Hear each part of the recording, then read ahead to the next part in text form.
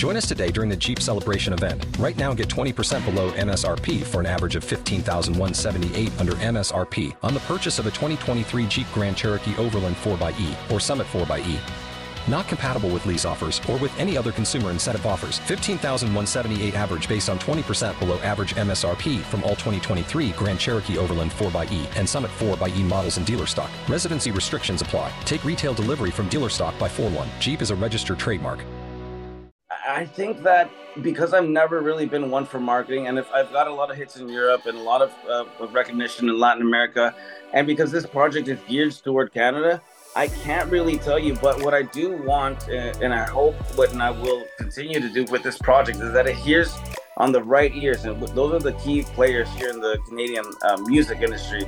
They need to recognize that this project is massive, and it's something that I believe is historic in our whole timeline of music industry in Canada. It's something that's going to change it. And we're back to the Neil Haley Show, and I'm excited to welcome my co-host, celebrity author, David Hollenbach. David, how are you? And I know you're excited about our guest today. Yeah, I'm doing well. Thanks for having me again. Absolutely. Our guest is three-time Latin Grammy Canadian winner, BenAnthony LeVoz. Ben, Hey. How are you? BenAnthony, thanks for coming on. Oh, I'm doing great. It's been a very busy week, but that's to be expected before any album release. So just the way it goes. So let's talk about, did you always want to be a musician? Was that something growing up you wanted to be a performer? So music's just always followed me. I mean, anything that I've ever done, I've done it to my greatest capacity. But no matter how good the opportunity was, music just always found a way to just, poke there. And then, I had to give in. And so it's more of a calling than anything. And I think with this album, it's more also of a message. And it's very important here in Canada. It's a very important message here in Canada for the Latino culture. So it's a calling. Absolutely. Go ahead, David. Any questions, you just start asking BenAnthony. Yeah, I think the name of the album is pretty cool. And if we could dig into that, like where that comes from, and forgive me if I butcher this, aunque me mate. Yeah, aunque me mate. You got it perfect. It means even if it kills me. I've been in this game since I was a teenager. And at that point, reggaeton, which is now something that we consider pop, we hear it through our radio stations. It wasn't like that. It's a very street genre. And from there, when I got into it, it evolved. It evolved into something like we know today, popular. But it was a very nasty scene, to say the least, especially here in Canada. Lots of street, negative stuff. Not to get too much into it, but now we're starting to see with the popularity of this music, we see once again the Canadian music industry backwards, right? So what's the issue here is that we have the Junos playing in their halftime, between commercial segments, Shakira, Bad Bunny, J Balvin, all this Spanish music. Or we have some English artists that are having the reggaeton beat behind them. They're getting nominated, but the actual Canadian Latin artists are being left out. So what's going to go on here? I gotta push, and I gotta put this music higher, and I'm going to make sure that we start getting the recognition that's deserved, and that's getting a Latin category here in Canada, the Junos. Everything else I've touched, and that's just the last frontier that I'm ready to tackle, even if it kills me. Aunque me mate. Is your music reggaeton music, BenAnthony?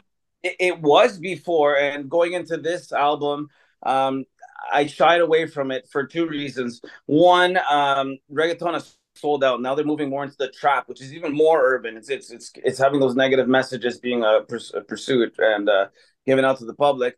I decided to go to the traditional roots. Every single one of these songs has been composed by me and include live musician bands. Do they still have the timing of the urban artists? Yes, they do, which is something very, very unique. But not only does it challenge what the Canadian music industry is doing, it also challenges the Latin music that's being produced in Latin America and the United States, where I'm shying away from what's urban, and I'm giving the messages, and I'm also bringing the power back to the artists. I'm here telling you my story with my musicians, my compositions, and my arrangements. So it's a pretty heavy project, and it's shied away from reggaeton. Reggaeton's in the computer. Everything's in the screen. This is not. This is in studio. This is live. This is my life. This is my creation. This is for you guys.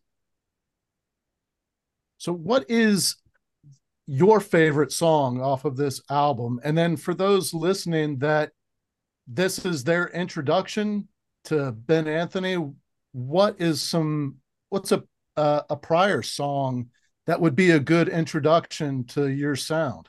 You see, this album, and I kid you not, I've never been one for marketing, and I never will be one for marketing, because at the end of the day, I'm giving all my energy into the creation of these songs. So every song to me is like a baby, and I can't say one's better than the other. And I've been so eclectic, and I've been doing music in reggaeton. I've done rap. I've done cumbia. I've done some traditional stuff.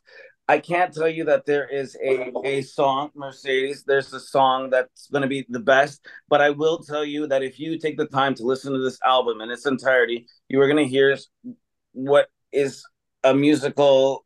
It's a musical composition in its entirety. You'll hear what the what's maintains the same in this album, and it's out of this world. It's something that's never been done, and I know maybe a lot of artists say that, but I can guarantee you in the Latin music, this is something you've never heard, and there's not one that's my favorite. They're all my favorite. They all have my heart, and I've tooth and nail fought to make sure that they all get produced properly. And based on not being reggaeton, not being some of the other stuff you have, what will be the play on this? I know now, because you can tell us how music works nowadays. Like, where would a lot of airplay you're going to get this music once it's out? Where would it be? Well, so I've gone in all routes in marketing. I've brought in a couple of key players. Let's see what Sasha Stoltz can bring. She's known. She's known here in Toronto in a different scene. I have some of the key players in Toronto that are part of the Latin community, but I want them to strive a little higher. I think that because I've never really been one for marketing, and if I've got a lot of hits in Europe and a lot of recognition in Latin America, and because this project is geared toward Canada, I can't really tell you. But what I do want, and I hope what and I will continue to do with this project, is that it hears on the right ears, and those are the key players here in the Canadian music industry. They need to recognize that this project is massive, and it's something that I believe is historic in our whole timeline of music industry in Canada. It's something that's going to change it, and it needs to fall in the right ears. I'm not about streaming platform. I'm not about that stuff, but it needs to hear on the proper ears of the people in the music industry, and they need to make a change. It's time for Latin music, Canadian Latin music artists to be recognized, and this is going to do it. One of the things that I read is that on this album, this is you use this to promote some more of the traditional methods of composing Latin music. What does that mean to you? Well, that's what I was telling you about the reggaeton and the trap. I mean, for me, it's sure, when reggaeton started, it had its melodies and it stayed true to the traditional ways of making music, which one of them is that most Latino music isn't on the fours and like 1, 2, 3, 4. We actually play on something that's called the clave. It's like it's what's known as Afro beats to most North America, especially here in Canada. That's a clave. It comes from Africa, so most of our music is composed on that. Now, what's cool about the clave? It's Afro beats. That's actually what they use for salsa music. Now, the Latinos were never lazy with it. And sometimes you don't even hear the clave. It's silent. It's on all the other instruments around.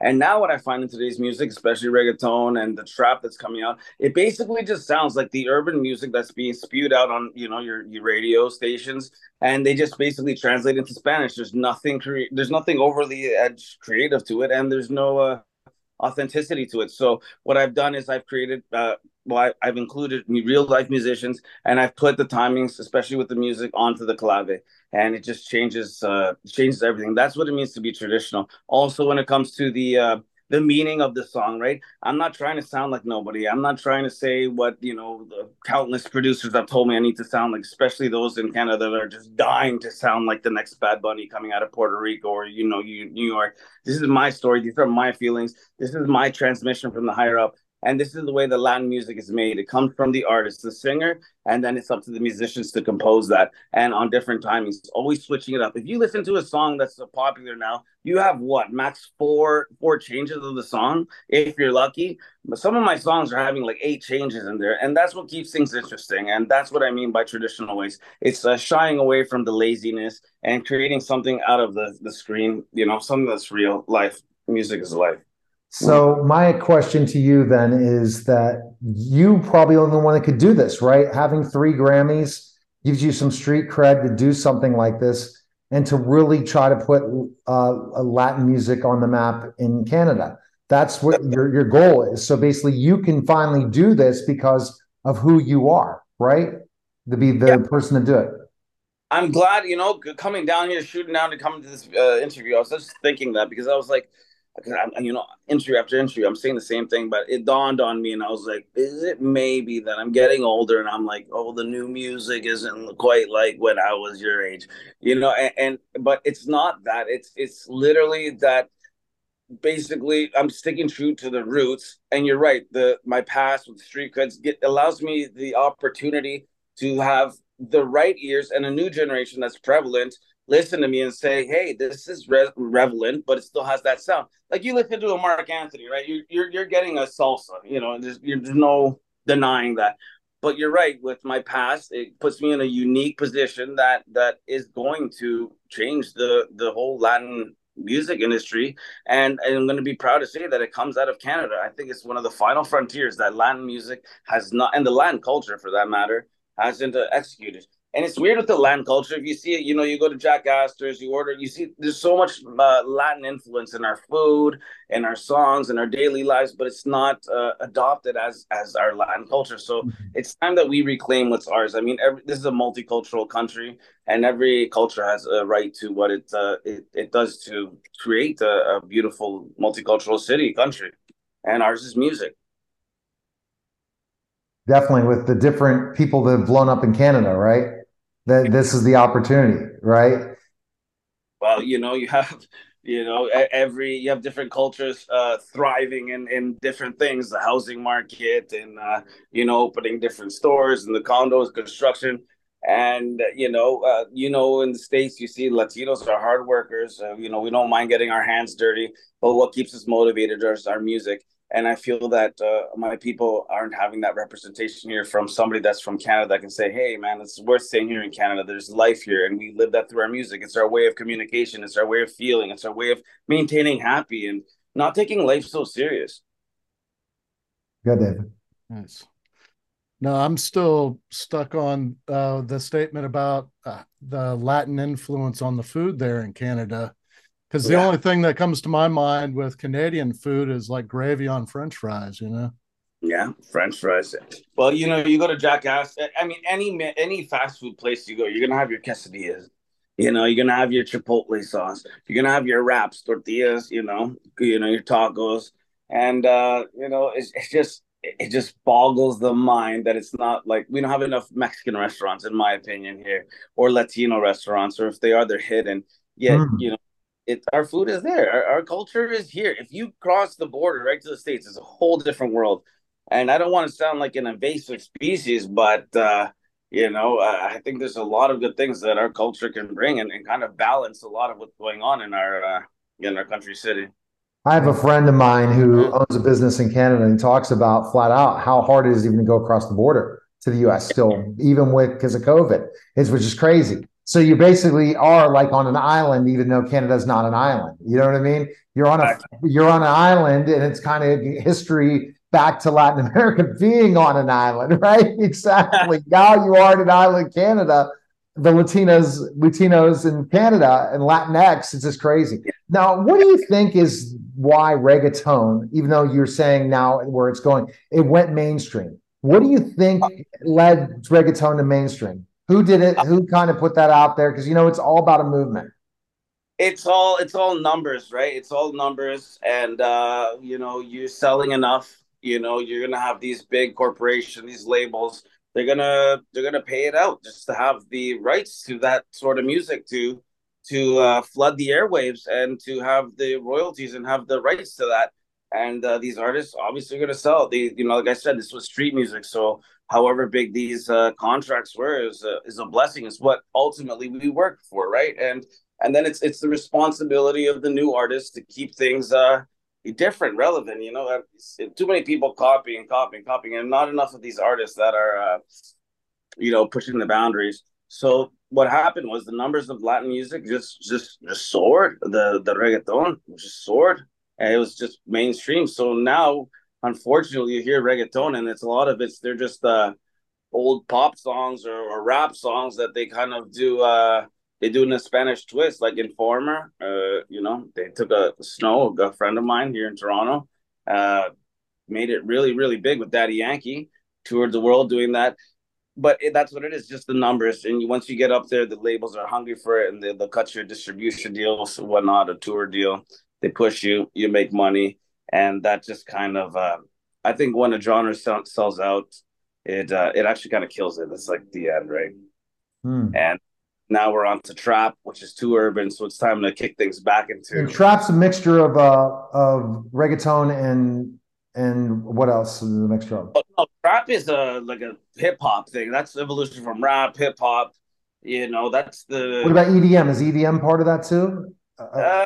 EDM is more house music, more stuff you hear in clubs. Trap is, your Tory Lanez, your Travis Scotts, your I don't know. I guess Drake would touch on it, but it's just more of a street. And now they're even onto drill, which is really it's really hard. It's a UK drill, but that's not Latin. It's not Latin. They just now after reggaeton, they're kind of just jumping on the bandwagon. They're like, oh, okay, might as well go into trap. Doesn't sound bad. So that's what Bad Bunny does. He's done very well with it, but it's starting to get a little boring. Do you think what did Bad Bunny do to become a big star to this level now with WWE and everything? And yes. Who do you think made his brand blow up? Well, so that was the thing, that he was the answer to reggaeton selling out. He kept it hard in the beginning, believe it or not. Like his music was pretty, it promoted street stuff, right? And so once reggaeton sold out, your Daddy Yankees, which did Gasolina, your Whiskey and Dales, they're all, mainstream, they're sellouts, not in a bad way, I'm not judging. He was the answer for the younger generation to kind of hop on and feel something, strength. It's really important in the Latin culture that they feel strong. It's a machismo thing, we haven't killed that off yet in our culture. Okay. All right, David, you have one more question for BenAnthony before we let him go. Yeah, so your album is dropping on the 23rd. Do you see a tour? Are you going to be touring this album around the world? Yeah, the 23rd is out. I've got all the funding. The event is free for those who want to come. I'll be watching, and it's going to be a revival. I was lucky enough to get the space. We have a lot of key players of the Latin industry there. It drops there, and as soon as it drops, the next morning I'm off to San Francisco. And I start a whole tour. I go from there, and then I have to go to New York, Medellin, all Latin America. They consume me so well. If it wasn't for that, I wouldn't be able to maintain myself. But I was telling the boss, which I was on an interview earlier today. It's so weird. I go over there. No, I start here, and it's like, hey, I want to go on, let's just say, breakfast television. See it every morning, and everybody, the publicists, and like, you're not big enough. You can't get there. It's the big roundabout. You got to go this way. Okay, whatever. But as soon as I cross that border or go into my countries, I'm on the biggest television networks. I'm on the biggest stages. They love and absorb me, and it's not a big deal. And there's no politics to it. There's no, that we call it playero. But anyways, it's so much smoother running, and there's so much more to gain. But I'm now determined, and I'm stubborn. I'm gonna get our music here in Canada, and hopefully the way that we conduct ourselves can have an influence in the Canadian music industry. It's an entire. Sometimes it's like, well, who's running this show? It's just like a whole bunch of like, I don't know. It's all that, but it's interesting you say this. You go to another country, you're a rock star, which me saying in that way, but you're in this like huge star. Why don't you want to stay in those countries? Is it more that your thought process is that you want to become that type of star all over the world? Is that a dream of yours, or is that something that you would love to happen? to get to that level, or especially your way, or you were happy with the stardom, the success you've already had? Well, like let me tell you, I was if it wasn't for the pandemic, it's a curse and a blessing, right? Everyone has their story about it, but I was on my way out. You're right. I was exactly what you just said. Why? Why be here? Getting stuck here, and I try to get out very many ways. I even try to see if I can get a yacht to get out. It was crazy stuff, anyways. Getting stuck here, I really, really realized the need for this market to explode here for various reasons, and and then just being told no and being judged in different ways, nothing too harsh, but being judged as in I felt being myself, Latin, fun, flair, everyone's like, no, you have to do this, you have to be like this. If you do that, you're never gonna make it. Or 2 years of that, I was like, you know what? At this point, I'm gonna make it a point. And I'm here, and I see that Canada needs that flair, and it needs a Latino artist to call their own, and hopefully, we can kind of just spicing things up. I think it's you hard. can. If you're motivated to do it, you're going to be able to do it. Best place to find info on you, BenAnthony. Where can they go? BenAnthony, LeVoz, it's all uniform everywhere. Go check it out, and you won't be disappointed with this album. Be part of the movement. The time is now. It's very seldom that people can be part of something that's about to explode like this big, right? I know it is. If you believe it, you can achieve it. And you've already achieved so much, you'll continue to achieve. Thanks again for taking the time, man. No, no problem. You're listening Thank and you, watching The Neil Haley Show. We'll be back in just a moment. We're back to The Neil Haley Show and my guest today. And, it's really exciting. I was talking locally to my local TV station again in Pittsburgh. Shout out to Pittsburgh again, me in Dallas now. But my guest today is doing such great work, but she's really building this out nationally as her next event. Vasso Pailouras is with us again. She is the executive director of Lending Hearts and founder. How are you, Vasso? I appreciate you coming by. And wouldn't you agree? It's like now we're really looking at this not just as a local foundation, but a national foundation with what's happening now. It's got to feel great. It is. Thank you for having me back.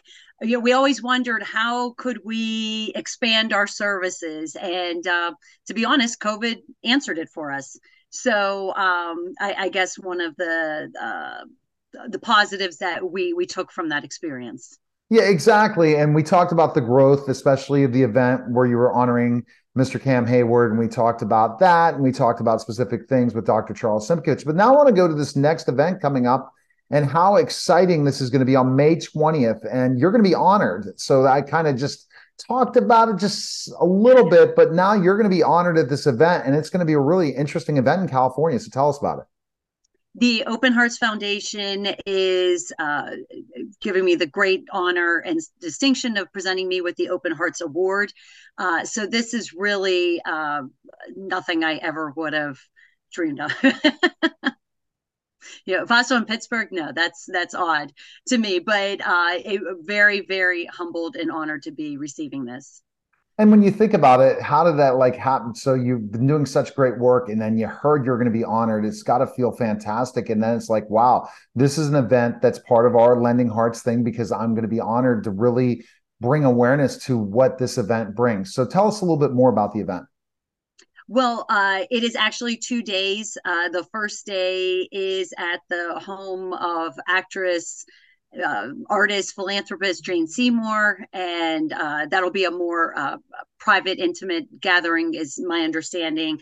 And on Saturday the 20th is the main gala itself at the Calamangas Ranch in the Malibu Mountains. So that will be a really wonderful event that we'll have the opportunity to share more about what we're doing and really how our mission fits in with the mission of the Open Hearts Foundation. So let's learn a bit about the Open Hearts Foundation, because I'm intrigued by it, because what you're doing with cancer patients is phenomenal. And I guess it's interesting. You talk about lending hearts, you're lending hearts. Well, what does the Open Hearts Foundation do? I know it's hearts. Who would have thought? But actress Jane Seymour, I know I won't be able to paraphrase it well enough, but it was the inspiration of her mother. And pretty much what she would say was, when you're faced with adversity, everybody's faced with something, and you open your heart up to them and show your support. And everybody's in a time of need at some point, and how help others through that adversity that they're experiencing. And it really does fit in with Lending Hearts, with this time of need and beyond. How can we be there for you? And in our case, we lend our hearts to you, and we're there to provide that emotional and social support. So it's almost like you're aligned with the same mission, almost, in a way. Well, who would have ever thought? Hers is, of course, much more broad, and she helps so many wonderful causes and groups, and we're on the oncology side of things. But when our two organizations came together and really saw it, it made so much sense. It definitely seems like it makes sense in so many ways. And so they're helping. What types of causes do they help? They really opened up an emergency relief campaign during COVID, where they were helping so many organizations, from food banks and other needs that were a lot in the California region. I think maybe we were the furthest reaching one, being based in Pittsburgh, and spreading their opportunity to help so many during that time. And now they're going back to how their foundation and their gala in particular were based, and so they're staying on less of the emergency relief, I understand, and more on the grants and the mission, and providing support in that way, because her gala was always a means of supporting different organizations through various individuals out there that she was aware of. And that's whatever different ones. And did they ever say how they found you? Do you have a story about that? How they were able there is a little bit of a story. It's that's the Pittsburgh thing. We got to have a story. Come on. There always is a story. She came to, my understanding of how we were connected was, she came to Pittsburgh visiting, and she went to tour the Andy Warhol Museum in Pittsburgh, where Andy Warhol was from. And over the years, I've developed a wonderful relationship with the Warhola, who was Andy's actual last name family. Donald Warhola is a part of the museum. The Andy Warhol Foundation has the family seat. And so as he was touring them, he brought up, hey, do you know Vasso with Lending Hearts? And it kind of just was there. And he had told me at the time, he said, well, if you ever hear from these folks, and many months had gone by, and then out of the blue, things started coming up, like that was into the next year. So it's funny how things come about. So yes, thanks to Donald. You have to go ahead and plant a seed. And then when they're looking to honor people and opportunities, someone will come to mind. And it's the work you're doing. So Lending Hearts continues to be busy. After May, it's not over, right? There's a lot more to do, right? So what other events are coming up after that? We're always busy. It's a wonderful time. I was just talking with the Pittsburgh Pirates. We have some wonderful things coming up with our families that we're going to be doing with them. From our own, I guess, organizational standpoint, you've got to have a golf outing. I don't know, there seems to be some unwritten rule somewhere. So in the fall, we're nonstop, whether it's events with the families, events for the organization, in support of the organization, you name it, we keep going, and it's wonderful. It's such it's a gift to me. I mean, this came about because I needed to give back for all the blessings bestowed upon my family, but what I have received is just insane, because every family has their own special place within me, and always on my mind. It really is a family format. Everybody looks out for one another, and it's truly a gift. It truly is. So people can go to your website, and that's where you're going to be able to find all the next events coming up, because you're just basically one on the next. And we all know foundations constantly need help, and the best play is to go to Lending Hearts, right? So your website again is lendinghearts.org. Thank you. Yes, everything is right there. Lendinghearts.org. Go to lendinghearts.org. Check out the great work you're doing, and by constantly bringing events, having the community, especially of Pittsburgh, Do you think from this experience, you have some national exposure? Do you have some major goals to go more national in moving into Well, we do 2024? so much of our program is virtual. So we have patients around the country who participate with us. That has been expanding over the years, and that has also been with thanks to foundations like the Open Hearts Foundation, who have provided us grants to offer nationwide services. Physically in-person experiences, we are expanding that starting in July, broadening out along Western Pennsylvania, and into Ohio. So we're very, very fortunate for all of this expansion. So whether it's in a virtual sense, in a physical sense, we're here for everybody. Do you see national events coming? This is, again, just you being honored, but do you see you're doing events maybe in major metropolitan cities down the line? Len, you're talking about New York, Los Angeles, Dallas, just so you can start to really branch out. And what do you think the major challenges of getting other hospitals to be involved in what you give them the grants? Is that a challenge to make those connections? I work with some other foundations. One of my clients is helping pregnant women that are in need across the country, and we're just starting that process and that foundation. What do you think those major challenges are to get the word out? I think always an awareness perspective. Everything we offer is free of charge, and it's for the entire family, whether it's the patient, the caregiver, however it might be. The ages of the patients are pediatric, young adult goes up to 39, 40 years old, but it really doesn't stop, because somebody who's in remission and it really is a long-term process. It doesn't stop when you ring the bell, unfortunately. And that's where the support continues to need to be given, but really getting others to know this is why we're here and what we're offering and why we do it. So it's really that awareness and the understanding of who we are and what we're doing. And yes, we want everybody to know, because we don't want anybody left out. You're right. And that's where I'm coming in as the media giant, to figure out ideas how we can continue to make this more of a national movement. Again, Pittsburgh is the special place. We all know it for the amazing, successful people that have come from Pittsburgh to go other places all over the country. And there is a Pittsburgh Steeler, Pittsburgh Pirate, anything Pittsburgh everywhere in the United States. Well, we need to have Lending Hearts helping cancer patients and their families, every hospital in the country, and that's got to be a goal. So it's a national organization that will continue, and I think by you being honored, it's going to bring awareness in California, and it's going to keep on going. So go to lendinghearts.org, connect with Vasso on social media, especially on LinkedIn, and follow them on LinkedIn, and just check out all the amazing things you're doing and working with organizations, and we appreciate you stopping by. Thank you, Neil. I really appreciate your time and sharing our messaging. I'm glad to continue to bring that awareness in Pittsburgh and all over the country. And for you to go global as what you're doing is fantastic. All right. You're listening and watching The Neil Haley Show, and we'll be back in just a moment.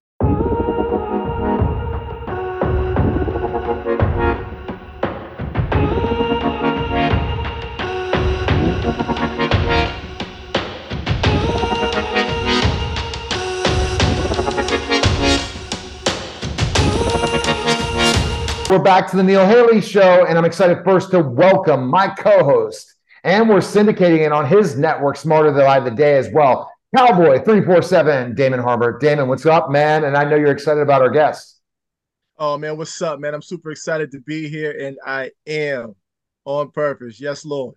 Oh, yes, no doubt. And I'm excited. He is a director, and he's directed one of Bruce Willis's final films. I'm excited to welcome Jared Cohn to the program. We're going to talk about Vendetta and much, much more. Jared, thanks for stopping by, man. And I always talk to directors, and the first thing I think about when I talk to a director is the difference between a director and a producer. And I love getting this kind of defining the two.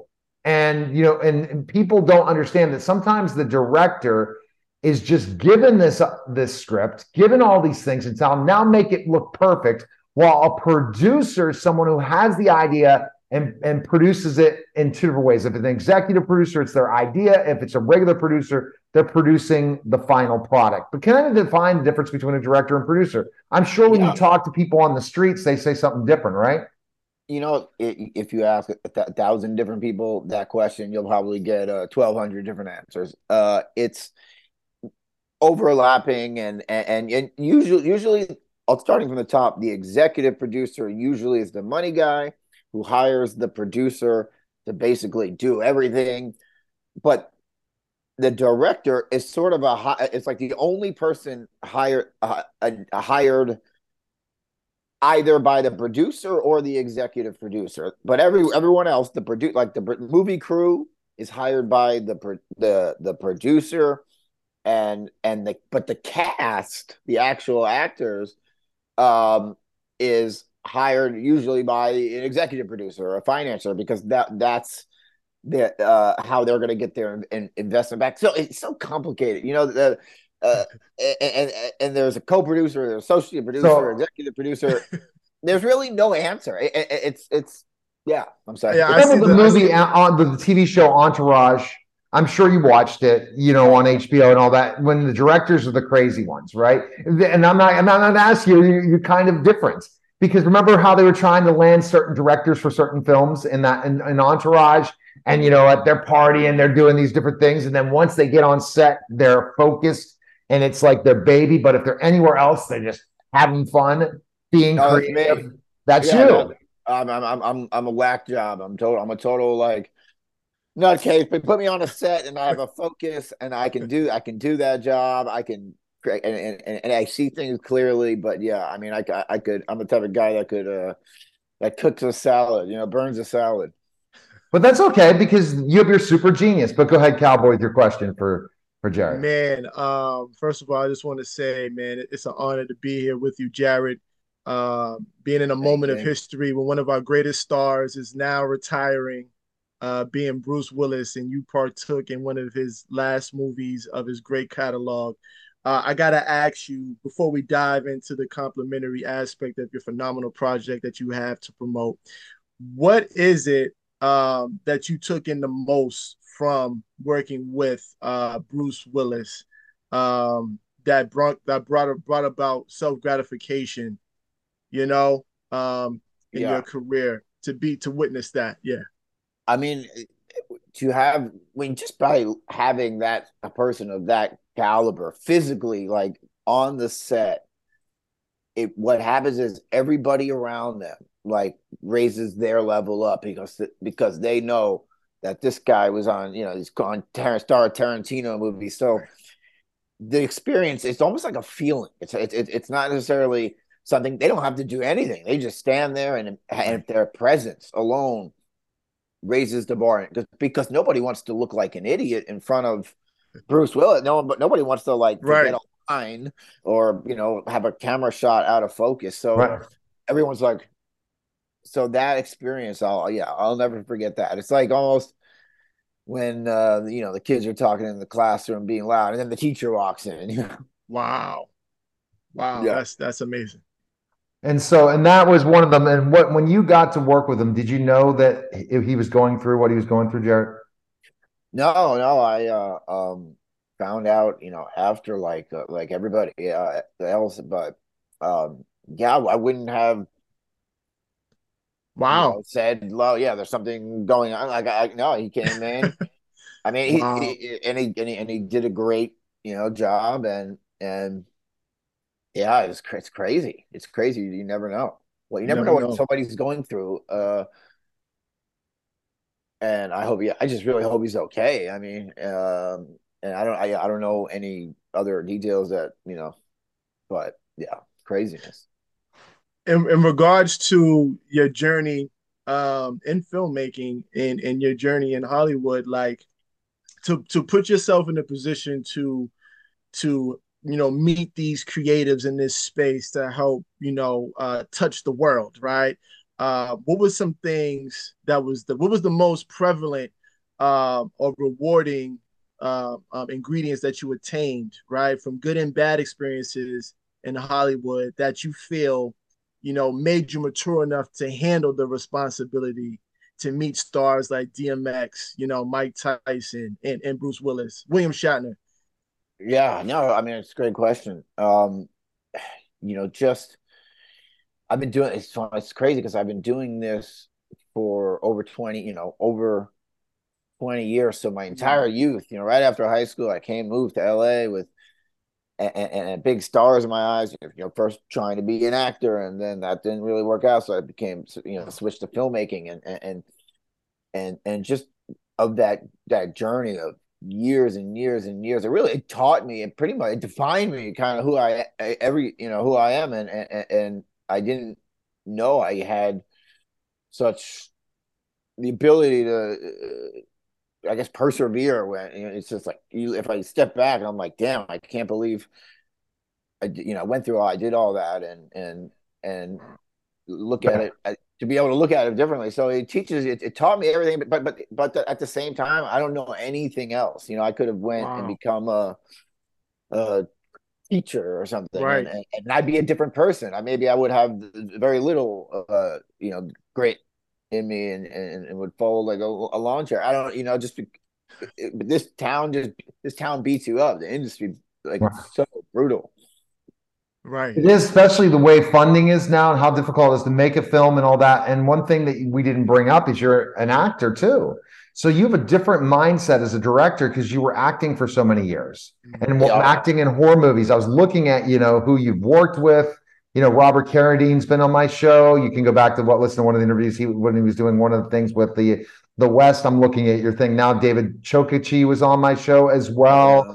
So there's certain people I've run into just, in radio interviews I've interviewed. But the thing that you bring to the table is how many directors have really been an actor, a professional actor, has worked so many acting gigs that kind of makes it a little different relationship on set versus a director that really never acted.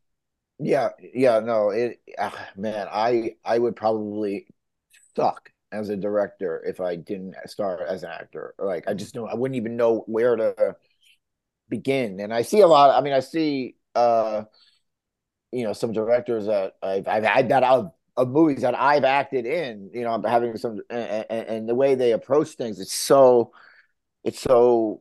I'm not saying bad because I don't want to say someone else's directing style is bad, but I've seen the experience of having talking to other actors as an actor after a director gives their blocking instructions, and you're just like very confused. Like you're just like, I think he wants me to, or she wants me to come in here, and like there's a little bit of uncertainty. So I think having that acting background was paramount. Yeah, it was just like, okay, now I know I'm an actor. I know how to talk to actors, because talking to actors about how to act in a scene. I mean, think about that. It's very abstract. It's a very weird thing. Like, so yeah, I'll definitely say it helped. To what extent? I don't know, because it's so much overlap.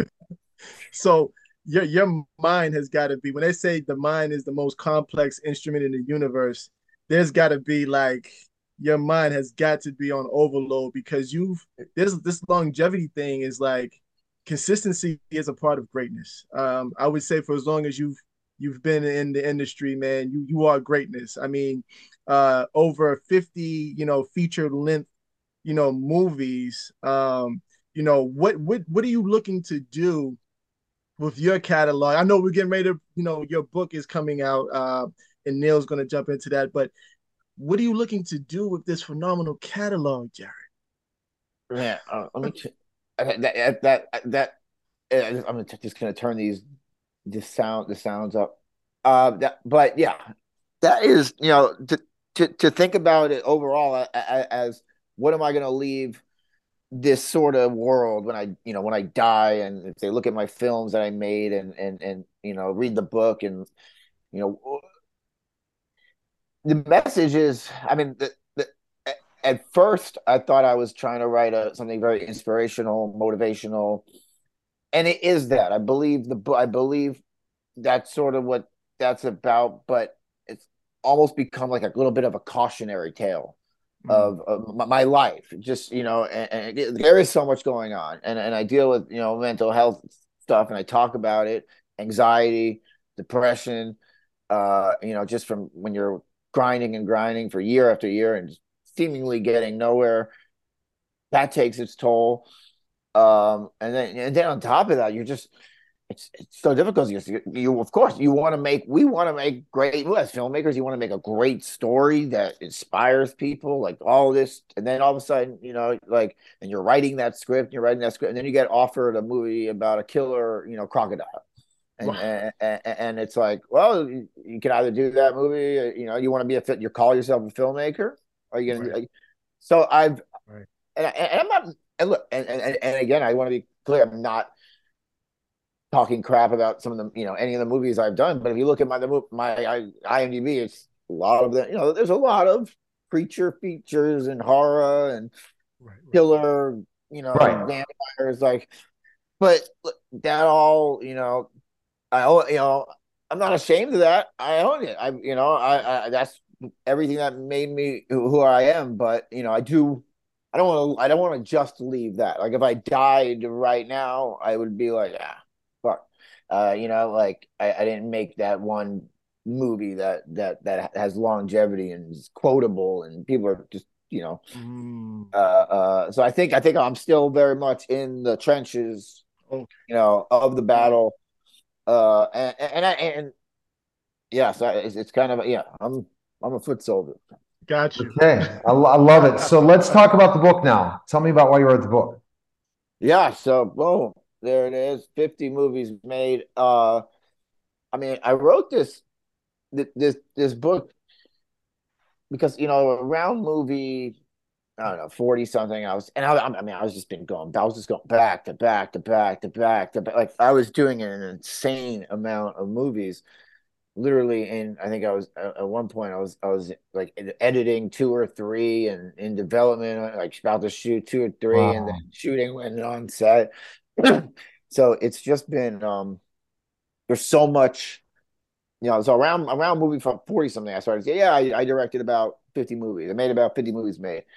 And I started using that term, 50 movies made, and eventually, and I was like, wow, holy shit! Did I really direct 50 movies? Like I'm like almost baffled with myself, and it's like, okay, well, like that's a good title, like 50 movies made. I thought, and I'm always interested in reading. I love reading books about people in Hollywood and old Hollywood actors, directors. That's like I love those stories. So I just started all these things came together, like that title, and I was like, all right, well, if I did write a book, that would be the title. What would that look like? Well, and so that's kind of how it began. And I'm glad I wrote it. I mean, I don't know if it's gonna sell a ton or do this and that, but it was really good for me to sort of tell these all these stories and try to give some caution, and I don't want to say cautionary tales to aspiring actors, filmmakers, directors, writers, all those people, but I think they should read. I think it would be good for someone who's like 18 and is like, yeah, I'm gonna go to Hollywood and in a year be a major star or whatever. Like there's a lot of reality checking going on unintentionally, not like, because it's a different gimmick now. You got to have a following already to be in Hollywood. You already got to have a social media. You might as well create your brand somewhere else and then come there. Create your own films. It wasn't the way of film school and all the ways like you did it. It's a totally different game now. And the book tells you that, because now they're going to say, how many followers do you have? How are you going to bring an audience to this film? They're not going to, the people distributing are not going to do any of the work anymore. That's the changes. It's all about creating your own brand and then coming to Hollywood. What is your thoughts on this writer's strike? What this is? Yeah, but let me jump into writer's strike. But I just want to agree with you so much about because I've literally been in rooms and they're talking about casting and they're like, well, how many followers do they have, or who is this person? And they're like, just the silliest things, or like, oh man, this person's a great actor, we should cast them. They're like, yeah, but look, we owe a favor to so and so, and this is the only role that their daughter could play. So it's like, oh, okay, well, we got to, of course, do that. They're putting half the budget in, so But yeah, that's my thought. That's my thoughts on yeah, it's really like that. Wow. But the writer strike, man, I'm torn because I want them to be compensated. It's man, such a hard job Yeah. writing it, and I as a writer myself, like and I would not just be able to write. I mean, I write and I direct, I produce, da da da, and the writing is just a piece of it. But if I was every day just on my laptop, and that was all I had, relied on, and I get it, man. Like Yeah. that's hard work. Like hitting keys with your fingers, like Yeah. and staring at a screen is really hard. So, of course, they should be compensated. But I mean, the whole thing of like, all right, the industry is going to shut down. No, everyone else is going to be out of work. Because you're affecting all the crew people that work on these TV shows. I Right. mean, are they getting paid? Like, are they? It's really tough because the thing with AI is the reason they're striking. And it has to do with ChatGPT and different things like that. Because now writers have to figure out how are we going to be protected from people taking our work, using a specific script, throwing it in ChatGPT, and they create a new script. How are they going to be protected as writers to get paid? It's really a situation where the people who are funding the film, all these different things, are allowing the creatives to get out of it. So that's the problem. And Jared, I don't want to get into politics on this because AI is here to stay. You either got to live with AI or not live with AI and lose your job. That you have to rebrand yourself, just like actors. 10 years ago, I was telling actors, well, how many followers you have? Oh, it doesn't matter. It sure as heck matters now. How many people can you bring to the film? So everything that people say, hey, I'm going to wait to do it now. Where's the best place people can purchase the book and stuff, Jared? Where can they go? Amazon. Amazon.com, or Amazon, I know .uk, whatever, every country has the thing. But yeah, Amazon, 50 movies made. Hopefully it'll pop up. And yeah, I mean, in addition to the writers, directors, and filmmakers, people have told me that like, wow, this is also a good story, as a book. So I do want to say that people, it's not technical like, oh, I'm on the 50 millimeter. Right. You're really just entertaining people. How to. It's not a technical how-to book. Right. So people are like just want to read like what goes on while making a movie behind the scenes. It's readable. Like, do you have any other projects, new movies coming out? I got a movie coming out May 19th, which is that tomorrow? Today. That's today. That's fucking today. Oh, yeah. What is it? Wow. There's no way. Yeah. Oh my God. That's what I was saying. What movie's coming out today, Jared? The Get Back on Tubi.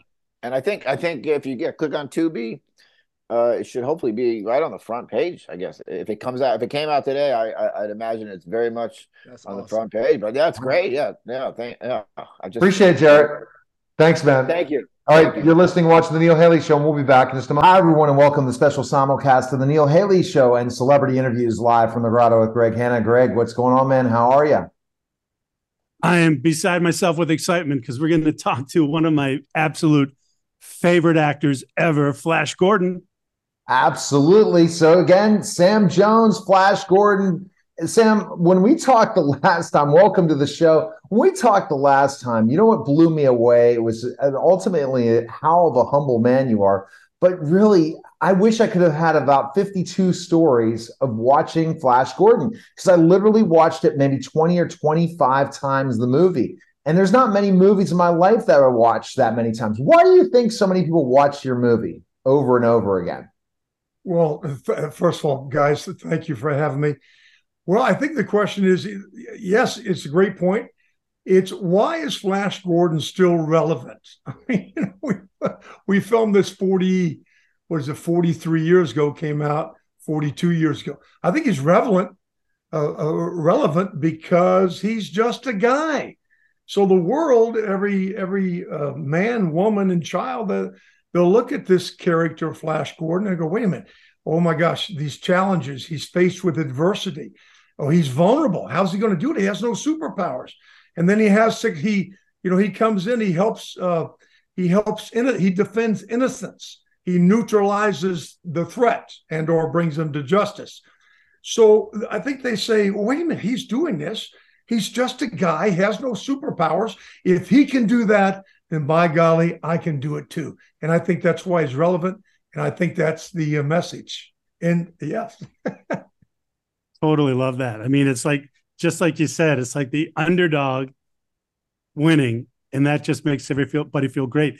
One of the favorite ones I loved, later James Bond, that you had fought James Bond, Timothy Dalton, as the prince. And that was an amazing fight, with the tilting, little platter that you guys were on. Yeah. And what was that scene like doing that? I mean, how did they do that? It looks like it was real, but I mean, you just standing in a green screen, or how did they do that? No, we had blue screen back then, but there was really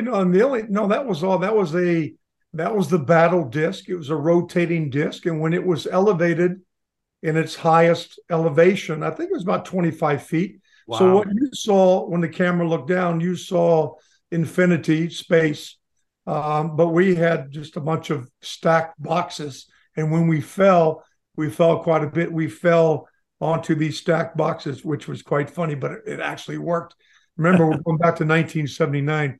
But yeah, we had 3 technicians. We had 2 operating the spikes, 2 different sections of spikes. And then, of course, we had the other technician operating the tilt of the battle disc. So yeah. it wasn't so much that we rehearsed it for weeks, but if we had rolled and tumbled onto the spikes, of course, we wouldn't have been hurt because they were it was an ingenious idea. It was bicycle pumps that they used for the shaft. Yeah. Hollow bicycle pumps, this metal, and the tips of the spikes were a hard rubber. So if we had rolled on it, then we'd have to stop production and repair it. So, yeah. But Timothy was great.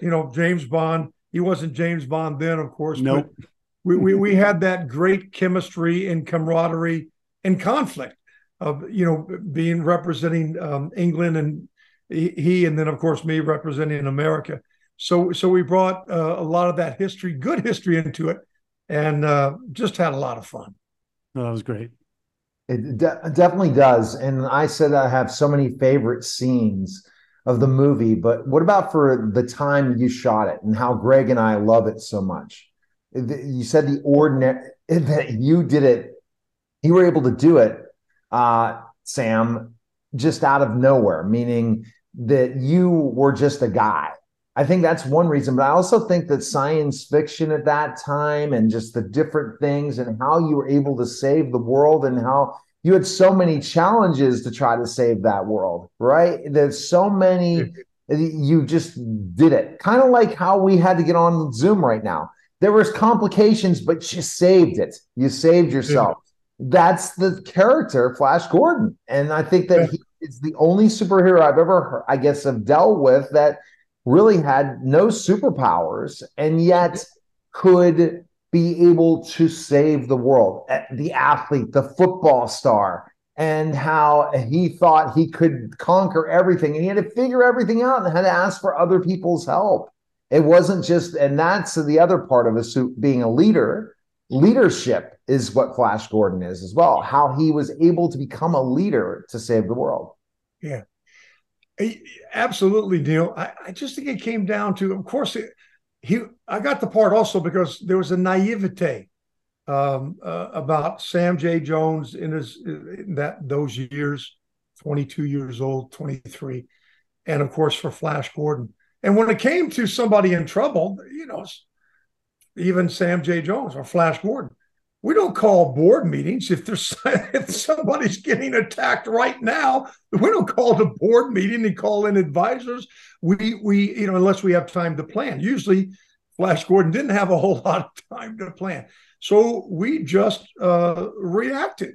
So his character just reacted, and I think that's the other message he sends. If something is happening right now, and there's no time to plan, you gotta go with your best instincts. And usually the best instincts is common sense, practical thinking. That's it.